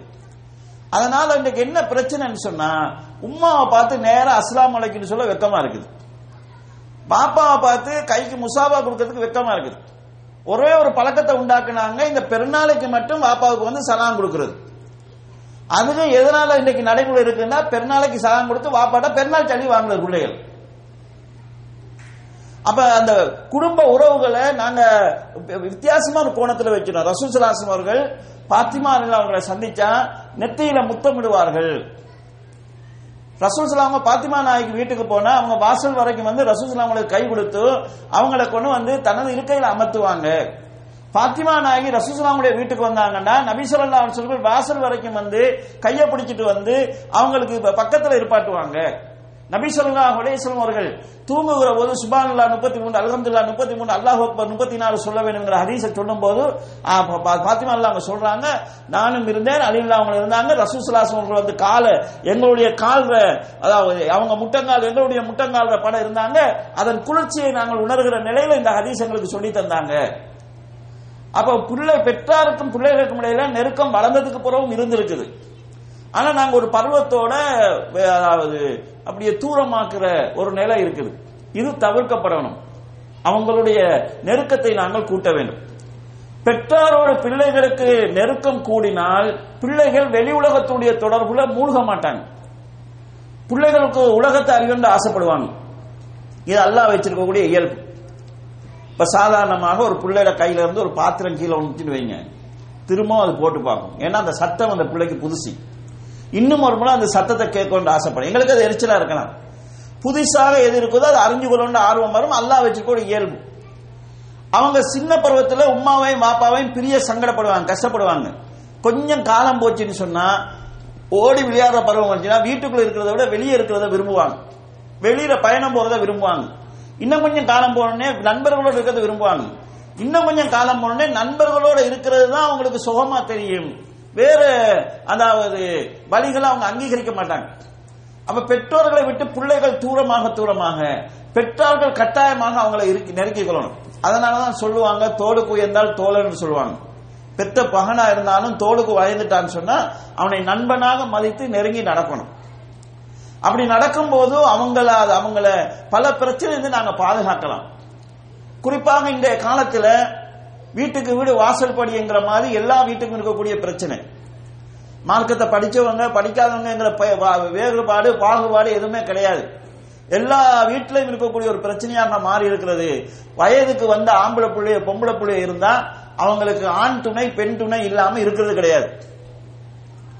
நம்ம ஒரு 100-120 மாணவர்கள் அளவுல வச்சு ஓலவல் 9ஆம் வகுப்பு படிக்கக்கூடிய மாணவர்களை வச்சு கேர்ள்ஸ் ஃப்ரெண்ட்ஸ் இல்லாத ஆட்கள் கைய வைத்துங்க, அதாவது இருக்கிற ஆட்கள் கைய வைத்துங்கன்னு சொன்னா கிட்டத்தட்ட ஒரு 20 பேரை தவிர மற்ற எல்லாரும் கைய வைத்துனாங்க. நண்பர்களுக்கு மத்தியில் அப்படி இல்லாம இருக்குதுன்றது அவங்களுக்கு ஒரு குறையா போகுது. இது ஆம்பளை பிள்ளைகள் மட்டுமில்ல, பொம்பளை பிள்ளைகளுக்கு இந்த பிரச்சனை இருக்குது. இப்ப இந்த தொடர்புகளை நம்ம அதாவது வயசுக்கு வார பிரச்சனை தான். இதை நம்ம கட்டுப்படுத்துறது எப்படி, இதை நம்ம வரம்புக்குள்ள கொண்டு வரது எப்படி, ஒரு அந்த பிள்ளை மாறி போகாம இருக்கிறதா என்ன செய்யணும்னு சொன்னா, கட்டாயமாக பொம்பளை பிள்ளையோட வயசுக்கு வந்த பொம்பளை பிள்ளையோட தாய் நண்பி போல பழகணும், நெருக்கமா பழகணும். அவங்களுடைய பிரச்சனைகள் அவங்க அறியணும். அந்த அளவுக்கு நெருக்கமாக இருந்தால்தான் அவர்களை இந்த சூழலில் பாதுகாக்கலாம். அந்த வகையில கண்ணியத்துக்குரிய சோர்களே, பெற்றாருக்கும் பிள்ளைகளுக்கும் இடையில நெருக்கத்தை வெளிப்படுத்தணும். வெளிப்படுத்துற வழிகளோட ஒன்றாக நான் ஏற்கனவே சொன்ன முத்தமிடுறதுங்கிறது இருக்குது. நபி ஸல்லல்லாஹு அலைஹி வஸல்லம் பாத்திமா அவங்களுடைய வீட்டுக்கு வந்தாங்கடா, ஹசன் ஹுசைன் அவங்கள தேடுவாங்க. எங்க வந்து பிள்ளைன்னு தேடுவாங்க. இது பிள்ளைய தேடுறதுங்கிறது ஒரு சின்ன விஷயமா நமக்கு தெரியலாம். இது எதை காட்டுதுன்னு சொன்னா, பாப்பா உம்மா வீட்டுக்கு வந்தா புள்ள எங்க அவங்க அவசரம் அதை தேடணும். புள்ள கொஞ்ச நேரம் இல்லைன்னா தேடணும். இது அந்த பிள்ளைகளுடைய மனசுல எதை உணர்த்துன்னு சொன்னா, நான் மிச்ச நேரம் வீட்டை இல்லைன்னு சொன்னா உம்மா பாப்பா என்ன தேடுவாங்க, அப்ப நான் வெளியில ரொம்ப நேரம் காலத்தை கழிக்க கூடாது. இந்த உணர்வை பிள்ளைக்கு உண்டாக்கும். இது பிள்ளைய காலையில சாப்பாட்டுக்கு மட்டும் வீட்டுக்கு வந்தா போதும் நினைக்கிற பெற்றோர்கள் இருக்கிறாங்க. அவுத்து விட்டமாய் விட்டுறாங்க. எங்க போனாலும் சரி, யாரோட போனாலும் சரி, சாப்பாட்டுக்கு வந்தா சரின்னு பாக்குறாங்க. இதனால நிறைய விபரீதங்கள் இருக்குது, நிறைய எக்ஸிடென்ட்கள் இருக்குது. பிள்ளைகள் தவறி போறாங்க, பிள்ளைகள் பாதிக்கப்படுறாங்க. நல்லா எல்லாம் முடிஞ்சதுக்கு பிறகுதான் தெரிய வருது. சில அதாவது எக்ஸிடென்ட்கள் நடக்குது, ஆச்சரியமா இருக்குது. தாய் பேஸ்புக்ல இருக்கிறான், பாத்ரூம்ல குளிக்க போன கூட தண்ணிக்குள்ள விழுந்து மவுத்தா போயிருக்குது. 3 அவர் 4 அவருக்கு பிறகுதான் புள்ளைய தேடி பார்த்தா பாத்ரூம்ல தண்ணிக்குள்ள புள்ள மவுத்து. ஊர்ல கிணறு தோண்டுவதற்காக குழி தோண்டி இருக்கிறாங்க. மழை பெஞ்சு குழிக்குள்ள தண்ணி இருக்குது. மலைக்குள்ள எல்லாரும் வீட்டுக்குள்ள அடங்கி இருக்கிறாங்க. தாமதமாகி புள்ளைய காணல, அந்த வீட்டுல இருப்பா இந்த வீட்டுல இருப்பான்னு கடைசியில அங்கங்க தேடி பார்த்தா ஒரு வீட்லையும் இல்ல. தோண்டப்பட்ட கிணத்துக்குள்ள புள்ள விழுந்து மவுத்து. இந்த மாதிரி செய்திகளை நாங்க பார்க்கிறோம். சில பிள்ளைகள் பாதிக்கப்பட்டு பின்னாலதான் தெரிய வருது, எவ்வளவு டைம் போனதுக்கு பிறகுதான் தெரிய வருது. அப்ப நபி ஸல்லல்லாஹு அலைஹி வஸல்லம் அவர்கள் பிள்ளைகளை பெற்றார்கள் பிரிஞ்சிருக்கிற அந்த டைமை குறைக்கணும். இன்னைக்கு பிள்ளைகளுடைய ஒரு பிரச்சனையான ஒரு லைஃப் உண்டு. காலையில எழுந்தோடனே அவங்க ஸ்கூலுக்கு போகணும், ஸ்கூலுக்கு வந்தோடனே டியூஷன் போகணும், டியூஷன் போயிட்டு வந்து மദ്രസா வரணும், அதுக்கு பிறகு நைட் கிளாஸ்ன்னு சொல்லி, அதாவது பிள்ளைகள் அப்படியே இயங்குற மாதிரி ஒரு சூழல். கல்வி ஒரு வியாபாரமாக ஆகி போனதுனால அந்த மாதிரி ஓடுனா தான் நாங்களும் பிள்ளைகளை படிப்பிக்கலாம் என்கிற ஒரு மனநிலை உருவாகி இருக்கிறது. அப்ப பெற்றாருக்கும் பிள்ளைகளுக்கும் இடையில நெருக்கம் அவசியம். இந்த நெருக்கத்தை பெற்றார்கள் உருவாக்கி கொள்ள வேண்டும். இப்ப இந்த நாட்டில் இருக்கிறவங்களுக்கு இந்த சிக்கல் கொஞ்சம் குறைய இருக்குன்னு நினைக்கிறேன். ஏன்னா பிள்ளைகள் எப்படியும் வீட்டுக்குள்ளே இருப்பாங்க, வெளியே போனா அவங்க எங்க போறாங்கிறது தெரிய வரும். வெளியில சுத்துறதுங்கிற நிலை கிடையாது. ஊர்ல அவங்க சுத்துறதுக்கு நிறைய இடம் இருக்குது. இந்த மாதிரி வெளியில சுத்தும் போதுதான் தேவையில்லாத பழக்க வழக்கங்களை உருவாக்கி கொள்றாங்க. நம்ம நாட்டில் ரமலான் காலம் வந்தா இளைஞர்கள் வீட்டுக்கு போறதே கிடையாது. ராவு உள்ளா ரோட்ல இருப்பாங்க, கியாமுல்லைல் அவங்களுக்கு ரோட்ல தான். இந்த மாதிரி இளைஞர்கள் இருக்கிறாங்க, அவங்களுக்கும் பெற்றார்கள் இருக்கிறாங்க, அவங்க இதை கண்டுகொள்றது கிடையாது. கடந்த காலத்தில் இருந்த சில நல்ல பழக்கங்கள் விடுபட்டு போனது இதுக்கு காரணம். கடந்த காலத்தில் ஒரு பழக்கம் இருந்துச்சு, என்னன்னு சொன்னா வீட்டுல எல்லாரும் ஒண்டா இருந்தா சாப்பிடுவாங்க. குறிப்பா இரவு சாப்பாடு வீட்டுல எல்லாரும் ஒண்டா இருந்தா சாப்பிடுவாங்க. இந்த ஒண்டா இருந்து சாப்பிடுவதுங்கிறது நபி ஸல்லல்லாஹு அலைஹி வஸல்லம் ஒரு சகன்ல இருந்து சாப்பிட்டா அது இன்னும் கொஞ்சம் சிறப்பானது. ஒண்டா இருந்து சாப்பிடுவதுங்கிறது எங்களை அறியாமலே பிள்ளைகளிடத்துல நல்ல பழக்கத்தை உருவாக்கும். இப்போ ஒண்டா இருந்து சாப்பிடுறோம்னு சொன்னா எல்லாருக்கும் தெரியும் இவ்வளவுதான் சோறு இருக்குது, இவ்வளவுதான் கறி இருக்குது. நான் சோத்தை அதிகமா போட்டு கறி அதிகமா எடுத்தேன்னா தம்பிக்கு சாப்பாடு குறைஞ்சிரும், தங்கச்சிக்கு கறி போதாம போயிடும். இதெல்லாம் அனுசரித்து சாப்பிடுகிற பக்குவம் வரும் ஒண்டா இருந்து சாப்பிடும்போது. தனித்தனியா சாப்பிடும் போது நான் எனக்கு ஏத்த மாதிரி அள்ளி போட்டுக்குவேன். சில நேரம் எனக்கு திண்ண இல்லாத அளவுக்கு போட்டுட்டு மிஞ்சதை கொட்டிட்டு போயிடுவேன். கடைசியா சாப்பிடுறவனுக்கு சாப்பாடு இல்லாம இருக்கலாம், கறி இல்லாம இருக்கலாம். இந்த ஒண்டா இருந்து சாப்பிடுகிற பழக்கம் சகோதர சகோதரிகளை அனுசரித்து வாழக்கூடிய பக்குவத்தை பிள்ளைகளுக்கு உருவாக்கும். ஆனா இன்னைக்கு என்ன செய்யணும்னா நமக்கு பெசனா போச்சு, மேசையில சாப்பாடு இருக்கு, எவங்க எப்ப வராங்களோ அவங்க அப்ப சாப்பிட்டுக்கலாம். இந்த நிலை இருக்கிறதுனால இளைஞர்கள் ராவைக்கு 10 மணி 11 மணிக்கு ரோட்ல நிக்கிறான். 10 மணி 11 மணிக்கு ரோட்ல உனக்கு என்ன வேலை இருக்குது? இந்த டைம்ல நல்ல வேலை செய்யற யாருமே ரோட்ல நிக்க போறது கிடையாது. அப்ப கட்டாயமாக இரவு சாப்பாடு வீட்டுல எல்லாரும் ஒண்டாத்தான் இருந்து சாப்பிடுறதுங்கிற வேலை வந்துச்சுன்னு சொன்னா இளைஞர்கள் ரோட்ல இருக்க மாட்டாங்க. குறைஞ்சபட்சம் நான் போகலன்னா உமா சாப்பிட மாட்டேன், என் பொண்டாட்டி வந்ததுக்கு பூரா போறானா இல்லையா, நான் போகாட்டி பொண்டாட்டி சாப்பிட மாட்டான்னு அவசரமா நண்பரை விட்டு கலந்து போறாங்க தானே. இது உமா பாப்பாவும் இதை செய்யணும். நீ லேட் ஆகி வந்தா நீ வரும் வரைக்கும் நாங்க எல்லாரும் பார்த்துட்டு இருப்போம். ஒரு நாளைக்கு 2 நாளைக்கு மகன் வரும் வரைக்கும் சாப்பிடாதீங்க. அப்ப 3ஆம் நாளைக்கு அவனா இசாவுக்கு போறோம், 8 மணி 8:30 ஆச்சுன்னா வீட்டுக்கு வந்துட போறான்.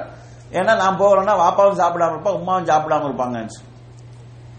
அப்ப நாங்க அந்த காலத்துல கடைபிடிச்ச சில ஒழுங்குகளை, குடும்ப அமைப்புல இருக்கக்கூடிய சில வழிமுறைகளை நாங்க கைவிட்டுக்கிறோம். கைவிடுவதனால் எங்களுடைய பிள்ளைகள் தவறி போறாங்க, தவறுல விழக்கூடிய சூழல்களை நாங்க பார்க்கிறோம். அன்புக்குரிய சகோதரர்களே, பிள்ளைகளுடைய நெருக்கத்தை வெளிப்படுத்துறது பல அம்சங்கள் இருக்குது. சில பிள்ளைகளுக்கு சில விஷயங்கள் சொன்னா அவங்களுக்கு ஏறும். சில பிள்ளைகளை நம்ம ஒரு விஷயத்தை சொல்லும் போது அவங்கள டச் பண்ணி சொல்லணும், அவங்கள தொட்டு சொல்லணும். தொட்டு சொன்னா தான் அவங்க இணங்கி வருவாங்க. இது மனுஷன் இருக்கக்கூடிய சில இயல்புகள் உள்ளது. இது சாதாரண மனுஷனுக்கு மட்டும் இல்ல, சில இந்த ஆடு மாடு வளர்க்குறவங்களை பாருங்க, குதிரை வளர்க்குறவங்களை பாருங்க, கிட்ட போய் இப்படி கொஞ்சம் கொஞ்ச நேரம் தடாவும் போது அந்த யாரு தடாவுறானே அவனுக்கு அது கண்ட்ரோல் ஆகுது. மாட்டுடைய நெத்திய தடாவி தடாவி தடாவி தன் வசப்படுத்துற நிலையை நாங்க பாக்குறோம். சில நேரங்கள்ல அதாவது கரடுமுரடான மிருகங்களை கூட தொட்டு தடாவி தொடு உணர்ச்சி மூலமாக பாசத்தை வெளிப்படுத்தி கொண்டோலுக்கு கொண்டு வராங்க. இது ஒரு முக்கியமான ஒரு விஷயம். நாங்க பிள்ளைகளை, அதாவது பெற்றார் அவசியமாக பெற்றாருடைய கைகள் பிள்ளைகளுடைய மேல படணும். நம்ம பிள்ளைகளோட பேசும்போது தொட்டு பேசணும், அவங்கள தடாவி பேசணும். இது அவங்கள, அதாவது எங்களுக்கு பணிய வைக்கும், எங்களை நெருங்க வைக்கும். இந்த தொடு உணர்ச்சிக்கு உள்ளத்தோட இருக்கக்கூடிய தன்மைகள் இருக்குது. இப்ப சாதாரணமாக வாயால ஒருவனுக்கு ஆறுதல் சொல்வதை விட தொட்டு ஆறுதல் சொல்வது அவன் ரொம்ப விரைவாக ஆறுதல் அடைகிறதுக்கான வழியா இருக்கு.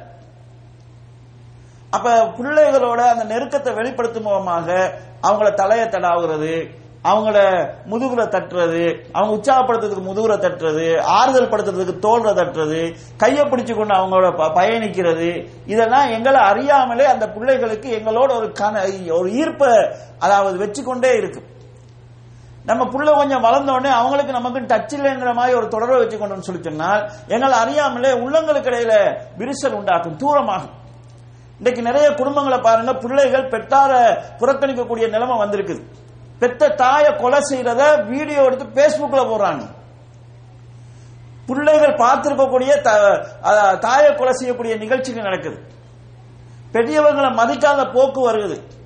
இதெல்லாம் சும்மா வரல, பல்வேறுபட்ட விளைவுகளால் உருவாகிறது.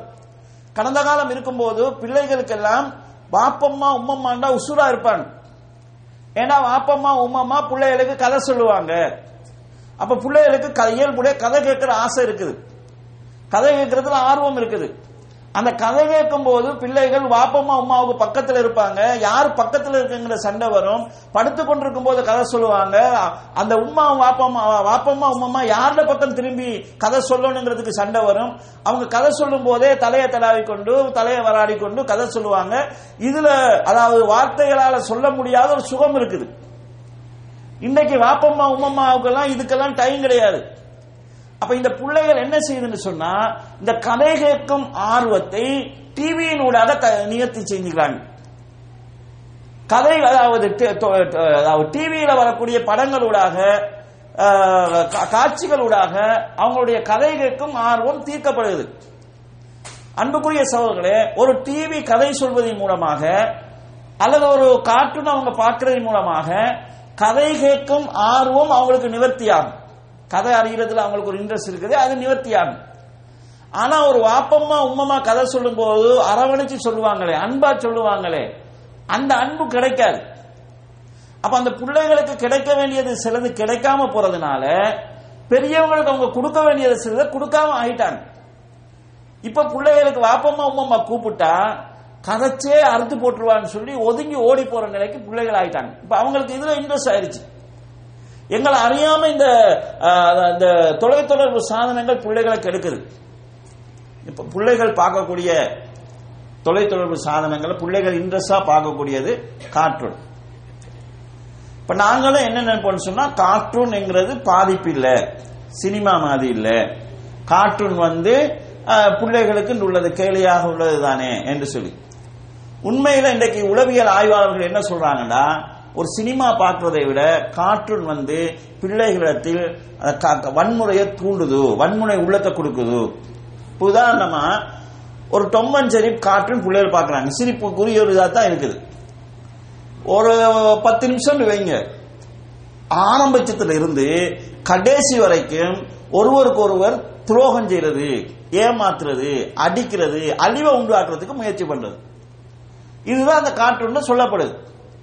ஒரு சினிமான்னு சொன்னா கூட ஒரு 3 சண்டை 4 சண்டை 2 ஷூட்டிங் இப்படி ஏதாவது இடைக்கிடதான் சண்டைகள் வரும், வன்முறைகள் வரும். ஆனா கார்ட்டூன்ல ஸ்டார்ட்ல இருந்து கடைசி வரைக்கும் அடுத்தவனுக்கு துரோகம் செய்யணும். எலி பூனைக்கு துரோகம் செய்யணும், பூனை எலிக்கு துரோகம் செய்யணும்.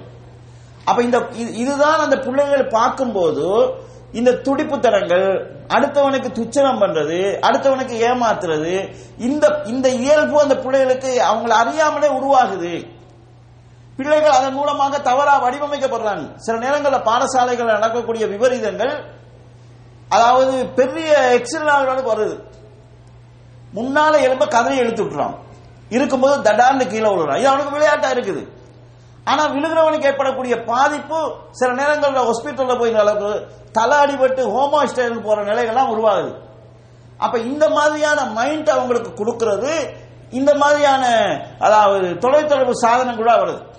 அப்ப பெற்றார்கள் கதை சொல்லும் போது பிள்ளைக்கு என்னத்தை சொல்லணும், எதை சொன்னா நல்லது என்கிற நிலையோட சொல்லுவாங்க. அந்த கதையில கதை மட்டும் இருக்காது, பிள்ளை மேல செலுத்துற பாசமும் இருக்கும். டிவி சொல்லும் போது அதெல்லாம் சொல்லாது, அதுக்கு கதை சொல்றோம், இதை பிள்ளைக்கு சொல்லலாமா சொல்லக்கூடாதுங்கிற பிரச்சனை கிடையாது. இது அந்த பிள்ளைக்கு ஒரு இயல்பு, நல்ல இயல்பு உண்டாக்குமா இல்லையாங்கிறது கிடையாது. அப்ப அந்த பிள்ளைகள் தொலைத்தொடர்பு சாதனங்களால் உருவாக்கப்படுறாங்க. இன்னைக்கு அது பெற்றாருக்கும் பிள்ளைகளுக்கும் இடையில மட்டுமில்ல, கூட உள்ளவங்களுக்கு இடையில உறவுகளையும் இல்லாமக்குது. இதே போல கண்ணியத்துக்குரிய சகோதரர்களே, பிள்ளைகளுக்கு ஒழுக்கத்தை கொடுக்கணும். இந்த ஒழுக்கத்தை கொடுக்கிறதுக்கு என்ன வழி செய்யலாம்? அவங்களுக்கு போதனை செய்யலாம், அவங்களுக்கு நல்ல விஷயங்களை சொல்லலாம். ஆனா இது மட்டும் பிள்ளைகளுக்கான ஒழுக்கத்தை கொடுக்காது. பிள்ளைகளுக்கு ஒழுக்கம் என்கிறது அவங்களுக்கு முன்னால வாழ்ந்து காட்டுவதன் மூலமாகத்தான் இருக்குது. சாதாரணமா ஒரு குழந்தைக்கு பயம் பண்ணா சரி வராது. அவங்களுக்கு ஒரு கதை சொல்றதாக இருந்தாலும், ஒரு பூனை, அதாவது முயலும் ஆமையும் கதை, ஒரு சாதாரண மொண்டசிரி பிள்ளைக்கு சொல்றதாக இருந்தா கதையை சொன்னா மட்டும் போதாது. அந்த பிள்ளைக்கு முயலை காட்டணும், அந்த பிள்ளைக்கு ஆமையை காட்டணும், முசல் பாயிரமாய் பாஞ்சி காட்டணும். அப்பதான் அது அந்த பிள்ளையுடைய மனசுல பதியும். அப்ப குழந்தைகளுக்கு முன்மாதிரி தேவை. அந்த முன்மாதிரியை குழந்தைகள் எங்கிருந்து பெறணும்னு சொன்னா பெற்றோடத்துல இருந்து பெறணும், வீட்டு சூழல் இருந்து பெறணும். வீட்டு சூழல் அதுக்கான வாய்ப்பை கொடுக்கலன்னு சொன்னால் பிள்ளைகள் வெளியில இருந்து வேற விஷயத்தை கட்டுக்குவாங்க. சில நேரங்களில் பெற்றாருடைய நடைமுறைகள் பிள்ளைகளிடத்துல பெரிய தாக்கத்தை உண்டாக்கும். நீங்க சில ஏரியாக்களை பார்க்கலாம், சேரி பகுதிகள் சொல்லுவாங்க, சின்ன பொடியின்ற பேசினாலும் வாடா போடான்னு பேசுவான், அடிச்சுக்கத்தான் வருவாங்க. அவங்க பிறக்கும் போதே அடிதடியோடு தான் பிறக்கிறாங்களா என்று கேட்டா அவங்க அப்படி பிறக்கல. அவங்க பிறந்த சூழலை எப்படி பார்க்கறாங்கன்னா, எந்த பிரச்சனையை சமாளிக்கிறதா இருந்தாலும் சண்டை தான் வழி. இதுதான் அவங்க வாழக்கூடிய சூழல் நடக்குது. உம்மா வாப்பாட்ட ஏதாவது வாங்கணும்னு சொன்னா சண்டை பிடிச்சு தான் வாங்கிக்கிறா. வாப்பா உம்மாவிட்ட ஏதாவது வேலை வாங்கணும்னு சொன்னா சண்டை பிடிச்சு தான் வாங்கிக்கிறாங்க. அப்ப நமக்கும் ஏதாவது தேவைன்னு சொன்னா நம்ம சண்டை பிடிச்சாதான் அதை அடைஞ்சு கொள்ளலாம் என்கிறத அவங்க அங்கதான் கேட்கிறாங்க. பிள்ளைகள் சில நேரங்களில் கெட்ட கெட்ட வார்த்தைகள் பேசுவாங்க. ஒருவர் வந்து ஒரு வார்த்தையை ஒரு புள்ள பேசுறதாக இருந்தா படிச்சு பேசணும், அப்படி இல்லைன்னா காதால கேட்டு பேசணும். அது இல்லாம அந்த புள்ள ஒரு சொல்ல கண்டுபிடிக்கல, ஒரு கெட்ட வார்த்தையை ஒரு குழந்தை கண்டுபிடிக்க முடியாது. ஒன்று வாசிச்சு சொல்லணும், ஆனா பிள்ளைகள் வாசிச்சு கெட்ட சொற்களை படிக்கிறது கிடையாது. அப்ப சூழ உள்ளவர்கள் பேசுவதை கேட்டுத்தான் பிள்ளைகளுடைய உள்ளத்தில் அந்த வார்த்தை பதிகிறது. அப்ப சூழ உள்ளவர்களுடைய நடத்தைகள் ஊடாக பிள்ளைகள் கெடுக்கப்படுறாங்க. அதுல பெரும்பகுதி பெற்றாருக்கு இருக்கிறது. இரண்டாவது நம்ம வாழக்கூடிய சூழலுக்கு இருக்குது. பெரும்பாலும் நாங்க ஒரு இடத்தை தெரிவு செய்யும் போது எப்படி இடத்தை தெரிவு செய்யணும்னா, நம்ம ஜொப் செய்யற இடத்துக்கு பக்கத்தில் இருக்கணும், போயிட்டு போயிட்டு வாரதுக்கு வசதியா இருக்கணும். பெரும்பாலும் நம்ம இடம் தெரிவு செய்யற இதுல அப்படி இல்லைன்னு சொன்னா, நம்ம பிள்ளைய போட்டிருக்கக்கூடிய பாடசாலைக்கு பக்கத்துல ஒரு வீடா இருக்கணும், புள்ள பாடசாலைக்கு போயிட்டு வரதுக்கு லேசா இருக்கணும். இது ரெண்டதான் நம்ம பார்க்கிறோம். நாம் தெரிவு செய்யக்கூடிய இடம் பிள்ளைகள் வாழ்வதற்கு பொருத்தமான இடமா, அந்த சூழல் நல்லா இருக்குதா, பக்கத்துல பள்ளி இருக்குதா, நல்ல மக்களை வழிநடத்தக்கூடிய நம்மளுடைய ஜமாத் அமைப்புகள் இருக்குதா, பிரச்சாரங்கள் நடக்கக்கூடிய இடமா இருக்குதா, அல்லது சாராய கடை உள்ள இடமா இருக்குதா, இதை பத்தி நம்ம பார்க்கறது கிடையாது. நம்மளோட சொந்த லேச பார்க்கிறோம். தொழில் செஞ்சு முடிகிற நேரத்தில் புள்ள நமக்குரிய பிள்ளையா இருக்க மாட்டான். பிறகு அந்த நம்ம உழைச்ச பணமே வாழ்க்கையில எந்த நிம்மதியும் இல்லாம கடைசி காலத்தில் நம்ம கழிக்க வேண்டி வரும். எனவே நம்ம இடத்தை தெரிவு செய்யும் போது கட்டாயமாக பிள்ளை வாழ்வதற்கு பொருத்தமான சூழலானது பார்க்கணும், பிள்ளையுடைய ஒழுக்கத்துக்கு பொருத்தமான பார்க்கணும். அப்படி இல்லைன்னு சொல்லி சொன்னா நீங்க கஷ்டப்பட்டு பயணம் போங்க, பயணம் கூடினாலும் பரவாயில்ல, புள்ள இருக்கிற இடம் பொருத்தமா இருக்கும்னு பாருங்க. அப்ப இப்ப நான் இது சொல்லும் போது இங்க சின்ன இது பொருத்தம் இல்லாம இருக்கலாம். ஆனா நம்ம நாட்டில் இருக்கக்கூடிய பெரிய பிரச்சனை, அவங்க தொழில் செய்யறது கடை போட்ட ஏரியாவுக்கு குடும்பத்தை வைத்துட்டு போயிடுவாங்க. அவங்களுடைய தொழில் வசதியை பார்ப்பாங்க, பிள்ளைகள் பழகிற பழக்கங்கள் இதெல்லாம் மோசமா போயிடும் நிலையை பார்க்கிறோம். பிள்ளைகளை நாங்க சரி பண்றதுக்கு அவங்களை முழுமையாக நாங்க மட்டுமே வழிநடத்த முடியாது. அவங்களை யாரிடத்துல ஒப்படைச்சா அவங்க நமக்கு பிள்ளைய சரியா வழிநடத்துவாங்க, இதை பார்த்து நாங்க அவங்கள கண்காணிக்க வேண்டியிருக்கு. அனஸ் ரலியல்லாஹு சொல்லுவாங்க, என் உம்மா எனக்கு செஞ்ச பெரிய சேவை என்னன்னா, என்ன ரசூல் ஸல்லல்லாஹு அலைஹி வஸல்லம் வேலைக்கு விட்டது. ரசூலுல்லாஹ்ட்ட வந்து நீங்க ஒரு ஆதிமா பயன்படுத்திங்கன்னு சொன்னாங்க. அவங்க வந்து ஆதிமா பயன்படுத்தி ரசூல்லா சம்பளம் கொடுப்பாங்க, அதை வச்சு குடும்பம் நடத்தலானதுக்காக அவங்க கூடல. ரசூல் ஸல்லல்லாஹு அலைஹி வஸல்லம் அவங்களுக்கு இந்த புள்ள பணிவிட செஞ்சா நபிகளால் அவர் வளர்க்கப்படுவாரு, அதுக்காக கொடுத்தாங்க. அதன் பரக்கத்தை அனஸ் ரலியல்லாஹு அடைஞ்சாங்க. அப்ப யாரிடத்தில் ஒப்படைச்சா இந்த பிள்ளைய நம்ம சரி பண்ணலாம், இதை உணர்ந்து நம்ம இருக்கக்கூடிய ஏரியாவில் ஆளுங்கள் இருந்தாங்கன்னா அவங்களுடைய வழிகாட்டலுக்கு பிள்ளைய உருவாக்கலாம். மദ്രസാக்கள் இருக்குன்னு சொன்னா அவங்களுடைய டச்சை உண்டாக்கலாம். தௌவா சென்டர்கள் இருக்கிறாங்கன்னா பிள்ளைகளை நம்ம அவங்களோட டச் ஆக்கிவிடும்.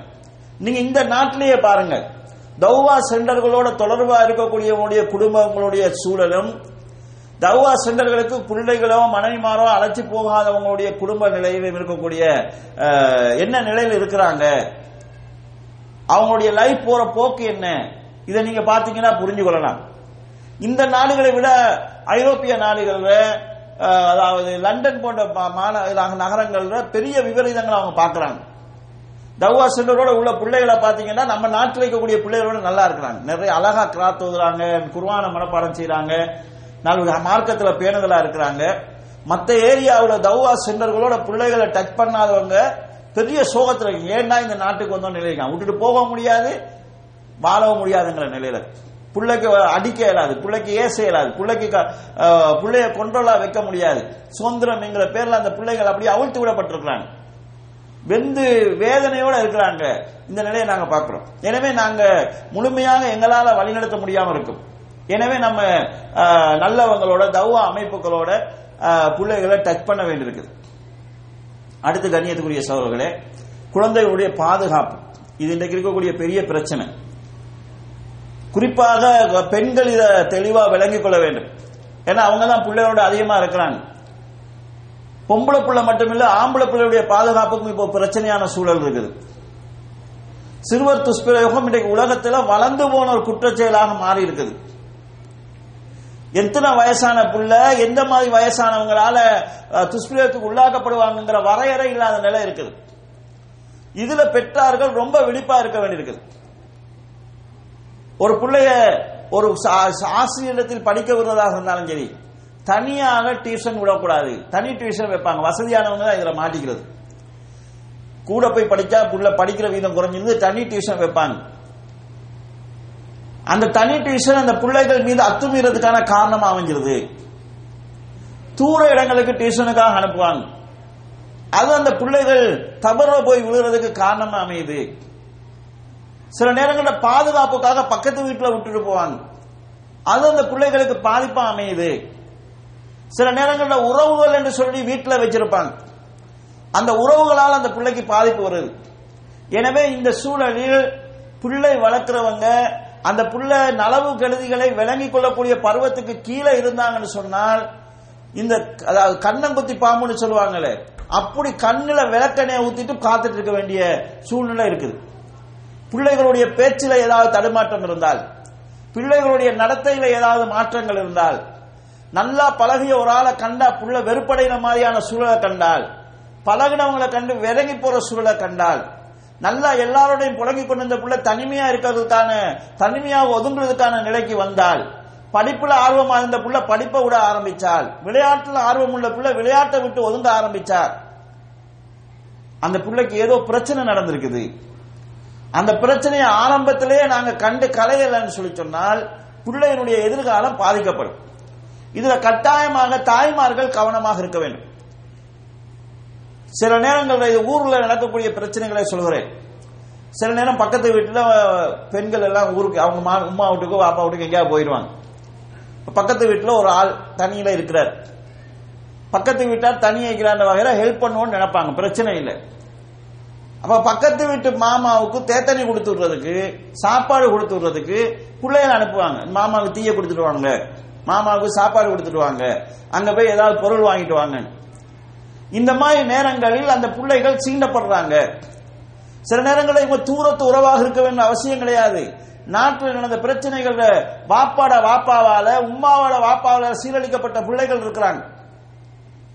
எனவே இந்த மாதிரி பெத்த பிள்ளைய பழி கொடுக்கிற வேலைகள் பெற்றார்கள் செய்யக்கூடாது. இதுக்காக நான் எல்லாரையும் தப்பா பாருங்கன்னு சொல்லல, தவறு நடக்கிறதுக்கு வாய்ப்பு இருக்குதுங்கிற விழிப்போட நடக்கணும்.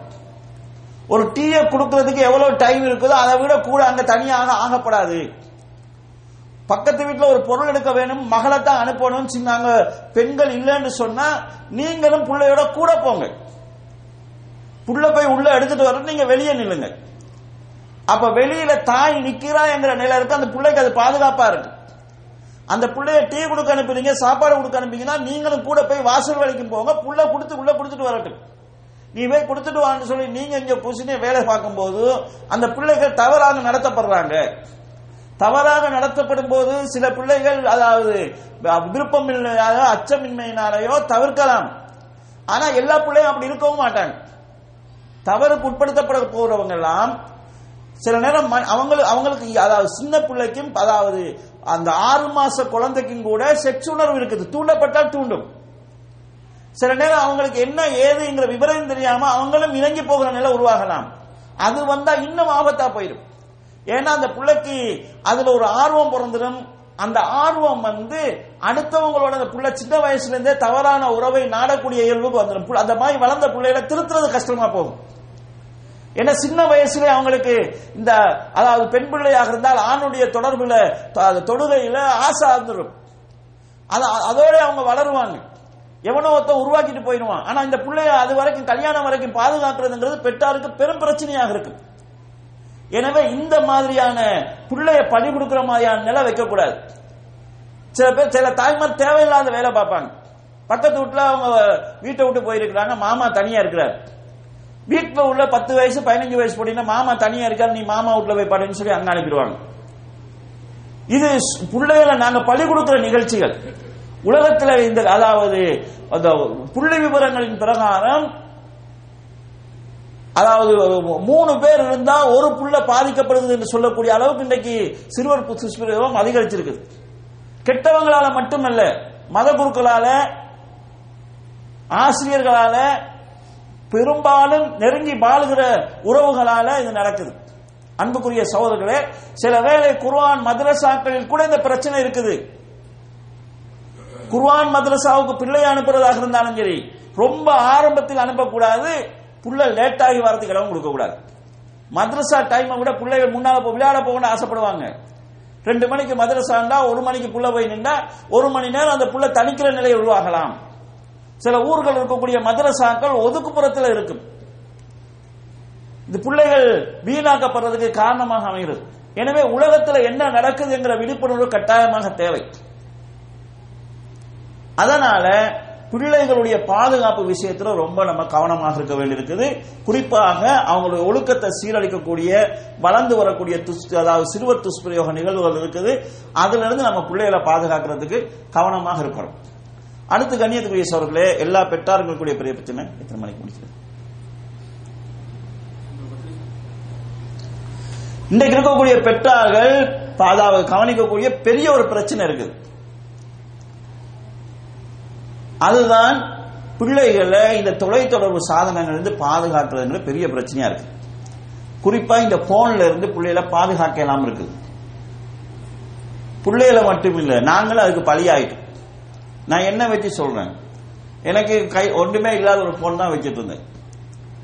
அப்பதான் எனக்கு ஒரு இமெயில் ஒன்று கூட இல்லாம தான் இருந்துச்சு. ஒரு இமெயில் ஒன்று போட்டோன்னு சொன்னாங்க. முதல்ல இமெயில் உருவாகி இஸ்லாம் கல்விக்கு கற்று அனுப்புறது தான் நான் பயன்படுத்தின மாஷா அல்லாஹ் ஒரு அளவுக்கு தான் பயன்படுத்தப்படுது போயிட்டு இருந்துச்சு. எனக்கு ஒரு சகோதரர் நீங்க பேஸ்புக் ஆரம்பிங்க, தவாவுக்கு நிறைய வசதியா இருக்குன்னு சொன்னாரு. ஆரம்பிச்சு அவரே இப்ப எல்லாம் போட்டு தந்தாரு. கொரோனா இது சரிப்பட்டு வராதுன்னு விட்டேன். பஹ்ரைனுக்கு பயானுக்கு போயிருந்த டைம்ல அங்க போட்டு பேஸ்புக்கை போட்டு தந்து இப்படித்தான் ஷேர் பண்றது, இப்படித்தான் பண்றது எல்லாம் சொல்லி தந்தாங்க. நானும் 2-3 கட்டுரையில் அனுப்பும் போது லைக் வந்துச்சு, மாஷா அல்லாஹ் வந்துச்சு, சரியான சந்தோஷமா இருந்துச்சு. அப்ப இதுக்கு நம்ம பயன்படுத்திக்கலாம், அதுலதான் போயிட்டு இருந்துச்சு. இந்த வாட்ஸ்அப் வந்ததுக்கு பிறகு 2 நிமிஷம் பயான் பேசி அனுப்புங்கன்னாங்க. அது 2 நிமிஷம் பயான் பேசி அனுப்பும் போது அந்த பயான பலருக்கு ஷேர் பண்ணி பலரும் போகும்போது நல்லா இருக்குது, நீங்க அனுப்புங்கன்னு கேட்கும்போது ரொம்ப சந்தோஷமா இருந்துச்சு. நம்ம வீட்டிலே இருந்து கொண்டு 2 நிமிஷம் பயான் பேசி அனுப்புனா ஆயிரக்கணக்கான மக்களுக்கு போய் சேருதேன்னு சந்தோஷமா இருந்துச்சு. இப்பெல்லாம் பயான் பேசி அனுப்புனா கேட்கறதுக்கு யாருமே இல்லை. இந்த பேஸ்புக் இதெல்லாம் வாழ்க்கையில பல மணி நேரங்களை கொள்ளையடிக்கிறது ஆயிடுச்சு. இப்ப அதை பார்க்காம இருக்கலாங்கிற பிரச்சனைக்கு நாங்களே உள்ளாகி இருக்கிறோம். அப்ப பிள்ளைகளுடைய நிலை இதை விட மோசமா இருக்குது. பிள்ளைகள் போன் எடுத்தா அதுல விளையாடுறாங்க. பிள்ளைகளுக்கு விளையாட்டு தேவை. பிள்ளைகள் ஆம்பளை பிள்ளைல பொம்பளை பிள்ளைக்கும் சில விளையாட்டுகள் தேவை. அதெல்லாம் இல்லாம போனது இன்னைக்கு பெரிய பிரச்சனைகளுக்கு காரணம். பொம்பளை பிள்ளைகளுக்கு அந்த காலத்துல பொட்டி போட்டு நொண்டி விளையாடுற விளையாட்டு போடுவாங்க. பெண் பிள்ளையினுடைய உடல் அமைப்புக்கும் அவங்களுடைய குழந்தை பெறுகிற தன்மைக்கும் இந்த ஒத்த காலில் நொண்டி விளையாடுறது அவசியமான ஒரு பயிற்சி. அது இன்றைக்கு அது அந்த விளையாட்டெல்லாம் இல்லாம போச்சுது. இன்றைக்கு பிள்ளைகள் எதிர விளையாடுறாங்கன்னா போன் எடுத்துட்டு கேம் விளையாடுறாங்க. இந்த போன் கேமால பிள்ளைகளுடைய டைம் வேஸ்ட் ஆகுது, பிள்ளைகளுடைய படிப்பு சிந்தனை இல்லாம ஆகுது, கண் பழுதாகுது, அவங்களுடைய உள்ளத்துல கூட தவறான எண்ணங்கள் விதைக்கப்படுது. எல்லா கேமும் என்ன சொல்லுன்னு சொன்னா, ஒரு இலக்கை அடையணும், இடையில தடைகள் இருக்கும், அந்த தடைகளை அழிச்சிட்டு போகணும். இதுதான் பிள்ளைகளுக்கு கொடுக்கக்கூடிய கேம்கள் எல்லாத்திலையும் அடிப்படை. இந்த கேம்கள் ஆரம்பத்தில் அதாவது மிலிட்டரிக்கு பயன்படுத்தப்பட்டது, ராணுவத்துக்கு கொடுக்கப்பட்டது. என்னன்னு சொன்னா, ஒரு இலக்கு, அந்த இலக்கை அடைகிறதுக்கு தடையாக இருக்கிறதெல்லாம் அழிக்கணும். சிலது இருக்குது, ஞாபக சக்திக்கு அதோட அம்சங்கள் இருக்குது. இந்த பிள்ளைகள் இந்த விளையாட்டிலேயே மூழ்கிற போது இதுவே அவங்களுடைய இயல்பாக மாறும். அவங்க ஒண்ணு நினைப்பாங்க, அதுக்கு உமா பாப்பா தடையா இருந்தா உமா பாப்பா அழிச்சிருச்சுன்னு நம்ம அந்த முடிவை அடையணும். எங்களுடைய இலக்கை அடைவதுதான் முக்கியம், அதுக்கு தடையாக வாரதெல்லாம் தகர்க்கப்பட வேண்டியது என்கிற சிந்தனை பிள்ளைகளுடைய உள்ளங்களில் விளையாட்டினூடாக உருவாக்கப்படுகிறது. பிறகு அந்த பிள்ளைகள் யாருக்கும் கண்ட்ரோல் ஆக மாட்டாங்க, தான் தோண்டித்தனமாக வாழ்கிற இயல்புக்கு அவங்க வருவாங்க. அவங்கள கட்டுப்படுத்த முடியாது, குடும்பத்துக்கும் கட்டுப்பட மாட்டாங்க, ஊருக்கும் கட்டுப்பட மாட்டாங்க. இந்த இயல்புகள் விளையாட்டினூடாக கொடுக்கப்படுது. நாங்க விளையாடக்கூடிய உண்மையான விளையாட்டு பிள்ளைகள்கிட்ட கட்டுப்பாட்டை கொண்டு வரும். ஒரு ஃபுட்பால் விளையாடுறாங்கன்னா அதுக்கு ரூல்ஸ் இருக்குது, அந்த ரூல்ஸுக்கு அவங்க கட்டுப்பட வேண்டி வரும். வெற்றி தோல்விக்கு அவங்க உள்ளாக வேண்டி வரும். தோல்வியை ஏற்றுக்கொள்கிற மனநிலைக்கு அவங்க வருவாங்க. வெற்றிக்கும் போது பெருமை அடையாத நிலைக்கு அவங்க வருவாங்க. குழுவாக சேர்ந்து ஒரு இலக்கை அடைகிறதுக்கு ஜமாத்தாக சேர்ந்து இயங்கக்கூடிய பக்குவத்தை பெறுவாங்க. நாங்க ஒரு குழுவா இருந்தா அந்த குழுவுடைய இலக்கை அடைகிறதுக்கு நம்ம எல்லாரும் சேர்ந்து ஒருத்தருக்கு ஒருத்தர் துணையா இருக்கணும். இந்த இயல்பு அவங்களுக்கு வரும். 11 பேர் விளையாடுறாங்கன்னா நானே கோல் எடுத்துட்டு போய் நானே கோல் போடணும்னு நினைக்காம அவனுக்கு தட்டி இவனுக்கு தட்டி யாராவது ஒருத்தர் போடணும், இலக்கு அடையணும், நம்ம ஒருத்தருக்கு ஒருத்தர் துணையா இருக்கணும். யார் போட்டாலும் பரவாயில்லை. இன்னைக்கு மார்க்கத்திலே அதை இல்லாம ஆக்குறதுக்கு மார்க்கம் செய்யணும், அதை நான் தான் செய்யணும், அவன் செய்ய விடக்கூடாது, அவன் செய்ய போனா அதை நான் தடைய அமையணும். இந்த மாதிரி மனநிலை எல்லாம் வளர்ந்துட்டு வருது. அப்ப இது பிள்ளைகளுடைய சின்ன வயசுல அந்த விளையாட்டுகள் எல்லாம் வந்து உடல் ஆரோக்கியத்துக்கும் தேவை, மனச சர்வ் பண்றதுக்கும் தேவை. இன்றைக்கு பிள்ளைகள் கேம்ல போன்லயோ டிவியிலயோ விளையாடக்கூடிய விளையாட்டுல உடலுக்கு ஆரோக்கியம் இல்ல, மனசு அவங்க தோல்வி வெற்றி தோல்வியை சகிச்சு கொள்ற தன்மை அதெல்லாம் கிடையாது. நான் தோத்தா எனக்கு மட்டும் தான் தெரியும், வேற யாருக்கும் தெரியாது. நான் தோத்த மாதிரி காட்டிக்க வேண்டிய அவசியம் கிடையாது. வெளியில தோத்து பார்த்தா தான் அந்த தோல்வியை ஏற்று அந்த மனநிலையோட வாழக்கூடிய பக்குவத்தை கொண்டு வர முடியும். அதனால இன்றைக்கு நீங்க டிவியில சில நிகழ்ச்சிகள் போகும், தோத்தோனே குடும்பமா சேர்ந்து அழுவாங்க. மனசு வளரல பாருங்க, மனுஷன் படிப்பு தகவல்கள் நுழைஞ்சுக்கு மனசு வளரல. அப்ப எங்களை அறியாம எங்களுடைய வாழ்க்கையில் இருந்த சில விஷயங்கள் தகர்க்கப்பட்டு நாங்க விஷயம் கொஞ்சம் கூட இருக்கலாம், ஆனா அந்த பக்குவத்தன்மைகள் எல்லாம் இல்லாம போயிருக்கு.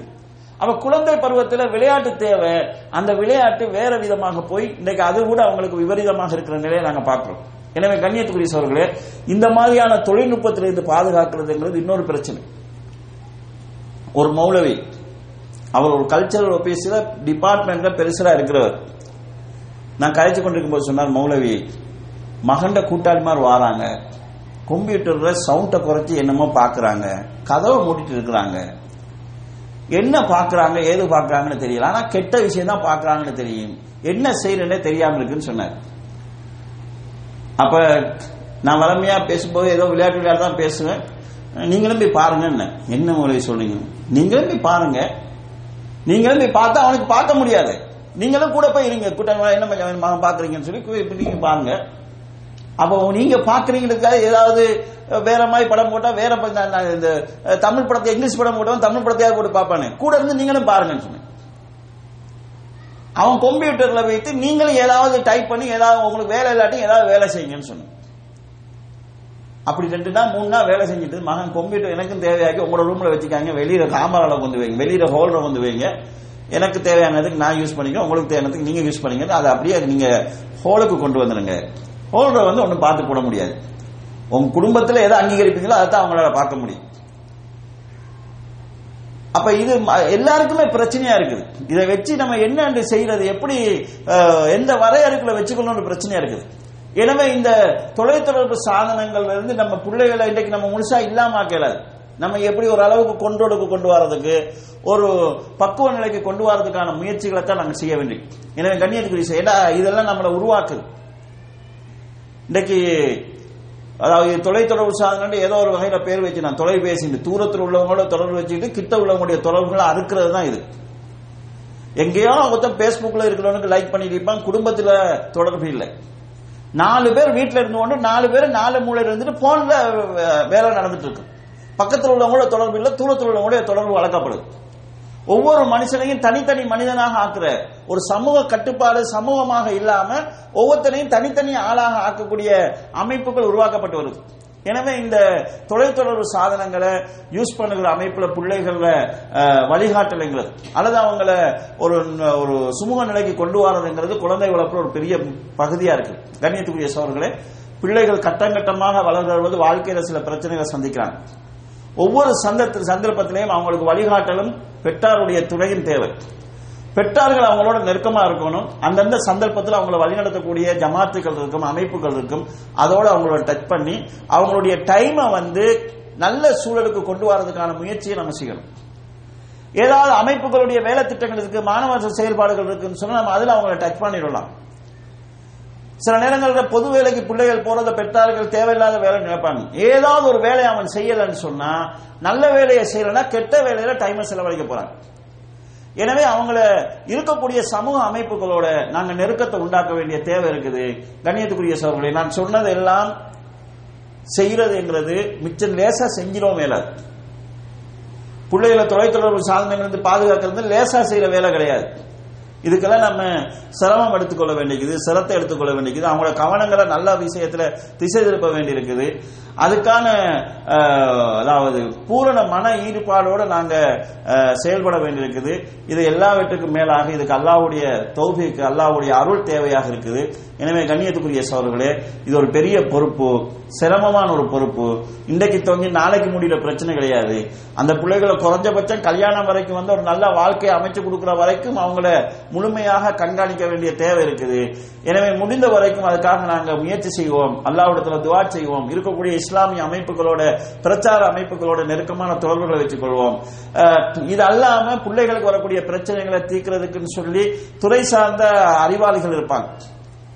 பிள்ளைகளுடைய உளவியல் அறிஞ்சு அதுக்கேற்ற மாதிரி வழிகாட்டக்கூடிய நிகழ்ச்சிகள் இருக்கும்.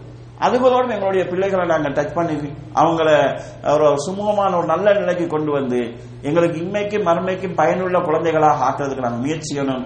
எல்லாம் வல்ல அல்லாஹ் ஜல்ல ஷானஹு தஆலா அந்த நல்ல வாய்ப்பை எனக்கும் உங்களுக்கும் தந்தருள்வானாக என வேண்டி விடைபெறுகிறேன். வாஹிரு தஅவானா அல்ஹம்துலில்லாஹி ரப்பில் ஆலமீன். அஸ்ஸலாமு அலைக்கும் வரஹ்மத்துல்லாஹி வபரகாத்துஹு.